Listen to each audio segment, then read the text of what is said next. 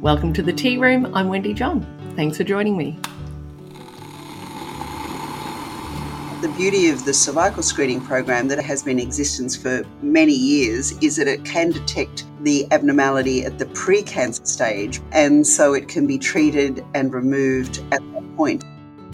It's been 5 years since Australia transformed its cervical cancer screening regime.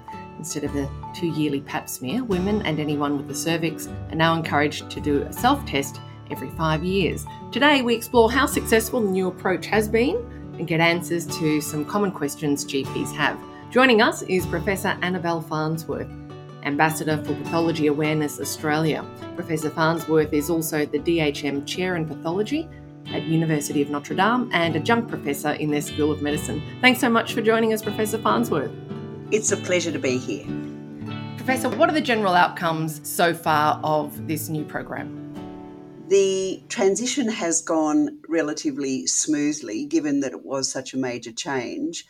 We did have a very successful cervical screening program prior to that, but with the development of new technologies and also a very successful human papillomavirus vaccination program, the decision was made to change to primary HPV testing. The advantage of that was also that the test could be done 5 yearly as opposed to every 2 years. And that has happened relatively successfully. And now we're on to our next screening round. One of the major issues that the whole new program faces is recruiting women into the program. But the beauty of the cervical screening program that has been in existence for many years is that it can detect the abnormality at the pre-cancer stage before it's truly started to spread around the body like most cancers do. And so it can be treated and removed at that point. So it's a terrific test, yeah. Do we have any hard data around cancer rates? The rates of cervical cancer at the moment are around 6 to 7 per 100,000, and that has just slowly fallen over the last few years. Cancer rates are also a little bit behind in the collecting data, so we don't actually have an absolute up-to-date number. But one of the issues that is very relevant to our program is the fact that the rates of cervical cancer do vary amongst different populations. And so, for instance, our Aboriginal and Torres Strait Islander population have a significantly higher incidence and mortality of cervical cancer. And so that's a problem that we are very conscious of and trying to address. And that's directly related to the lower rates of screening in that population. That's exactly right. And it's one of those interesting conundrums that the lower rates of screening mean that you therefore then see the higher rates of cancer. The other issue is in the rural and remote situations, there's a higher mortality because women aren't able to access all of the management services, the further investigation and treatment services that are very important in this program as well. And so that's also an area that is being looked at. What has been the impact of teen vaccination? We are seeing falling rates of disease in that vaccinated group, which is indicative of the fact that the vaccine works very well. And it's a very safe and very valuable part of this push to prevent cervical cancer. The vaccination rates are excellent in Australia. We should be very proud of that. The rates are around 80% in girls, and it's given in their first year of high school. They're slightly lower in boys. Boys also are eligible for the vaccination, also in the high school, during their high school time. The World Health Organization would like that to be higher. It should be up around 90%, but it's still been an extremely good program. What feedback have you received from GPs about the program? Part of the problem with the program was the fact that it is more complicated than it used to be. So even though women need to screen less often, the management can be quite difficult, and there are, interestingly enough, a number of Medicare restrictions. In the old pap smear program, there were no Medicare restrictions at all, but women are only eligible for a Medicare benefit every 5 years. The other issue has been the complicated nature of the fact that HPV may not necessarily be associated with disease. And so a woman can be HPV positive, but actually be at higher risk of developing disease, but not have it at that time. So these women need to be having ongoing monitoring and assessment, and that can create a problem and become more complicated for general practitioners. Thinking about MBS, who is eligible? It's anyone with a cervix over 25 years. Is that correct? That's exactly right, yep. And for people under the age of 25 who have been sexually assaulted or been sexually active from a younger age, they're also eligible under MBS. Yes, they are. And that highlights that as part of putting in these restrictions, there are a lot of exceptions to that rule. So, as you've just said, anyone under the age of 25 under those circumstances is eligible. And all the general practitioner has to do is write that on the request form, sending it off to the pathology lab. Obviously, if a woman or anyone with a cervix has symptoms or signs that might suggest cervical cancer, such as abnormal bleeding or an abnormal discharge, they are eligible for what we call a co-test, which means they have both an HPV and a cytology sample done at that time. And that can be done at any time. That's not Medicare restricted under those circumstances. And that's because we want to keep women safe. So even if you've had a negative HPV, say a year ago, but then developed symptoms or signs, the general practitioner can then order one of these co-tests, again, to exclude something abnormal. Is it possible that non-HPV cervical cancer or other cancers aren't being picked up? I guess if there are other symptoms, then of course the doctor is going to be looking at other diagnostics, perhaps about STIs as well. As you mentioned in the introduction, there's now a self-collect option. There always was a self-collect option in the old program, but once again, it was very restricted.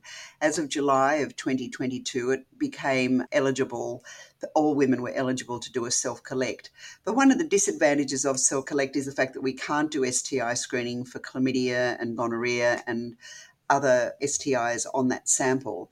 So there are times when it is still worthwhile for someone to have a full cervical sample taken.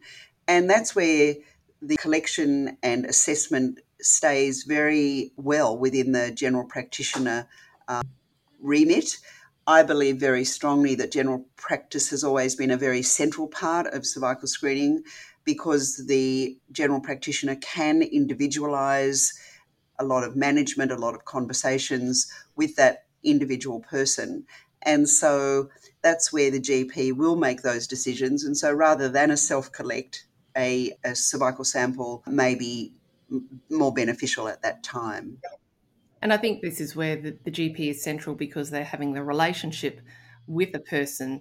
It's not always apparent that someone may have a cervix, but having someone's health history and having known them, or those conversations around sexual assault often only happen after deep levels of trust have been established, which a GP is able to do. So that's the role of the GP, as you say, is quite central, and you see that as being critical to the program success.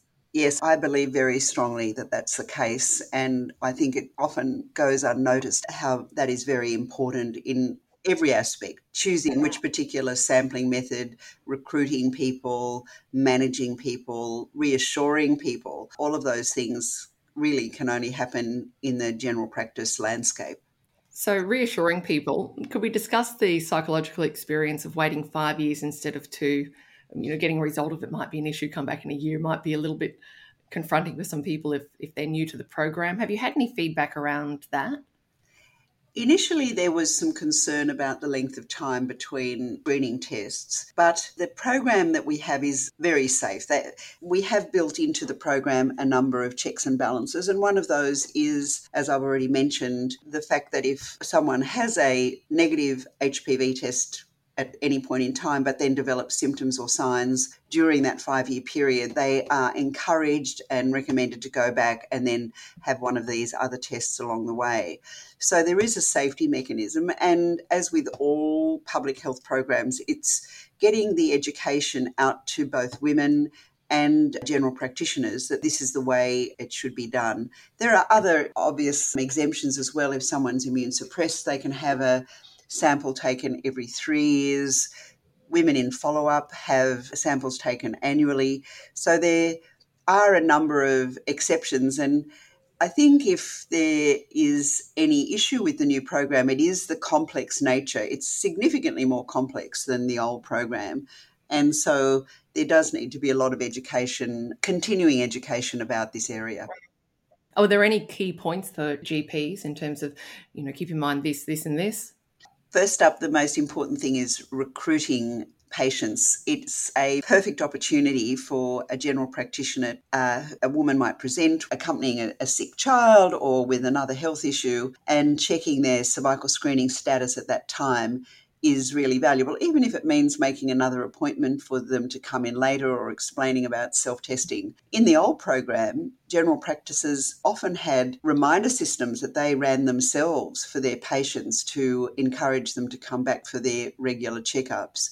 And women's health checkups were part of that landscape as well. So in the new program, some of those things may have fallen by the wayside. I think another key message is the fact that the National Cancer Screening Register has an online portal which is now accessible to all people in general practice. Practitioners themselves can allow practice managers or practice nurses to look at it. It gives an ideal set of data about patients' past screening histories.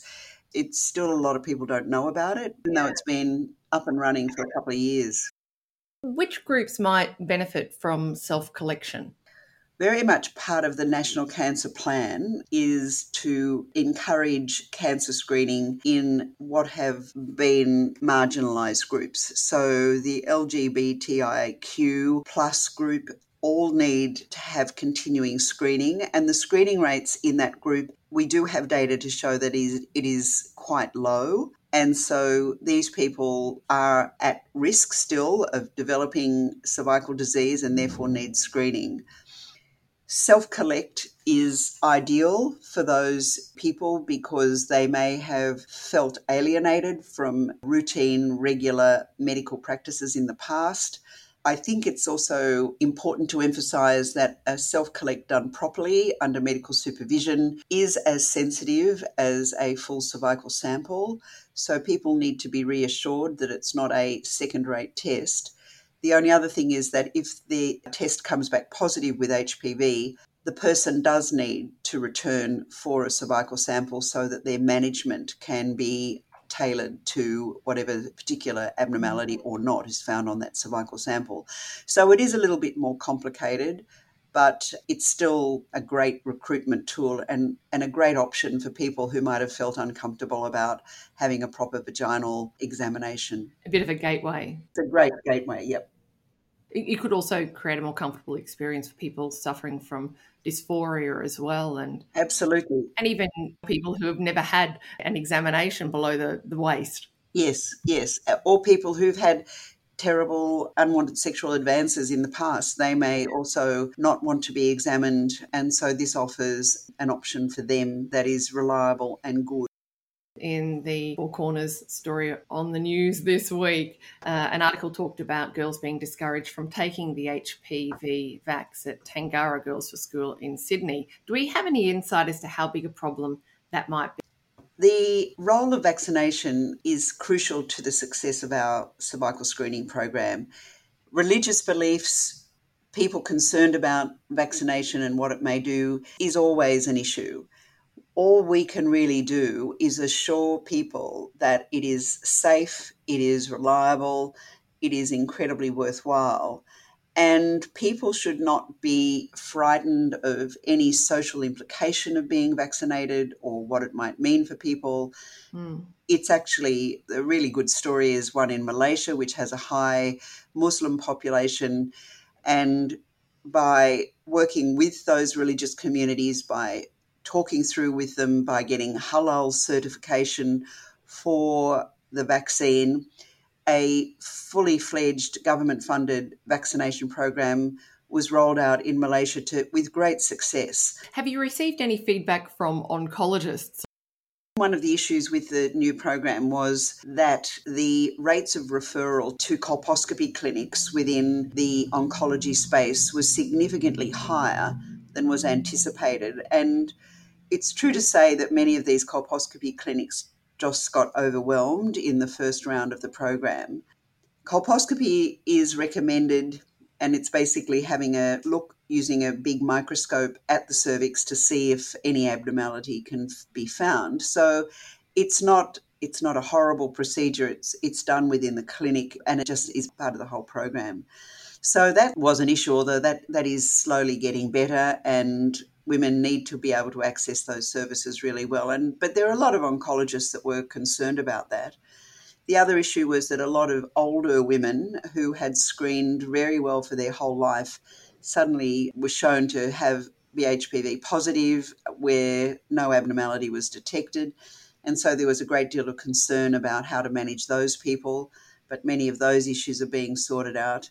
And finally, I think the oncologists still get distressed, and certainly in Sydney, in our big gynecological oncology clinics, the concern is that they are still seeing too many young women with cervical cancer who haven't been screened.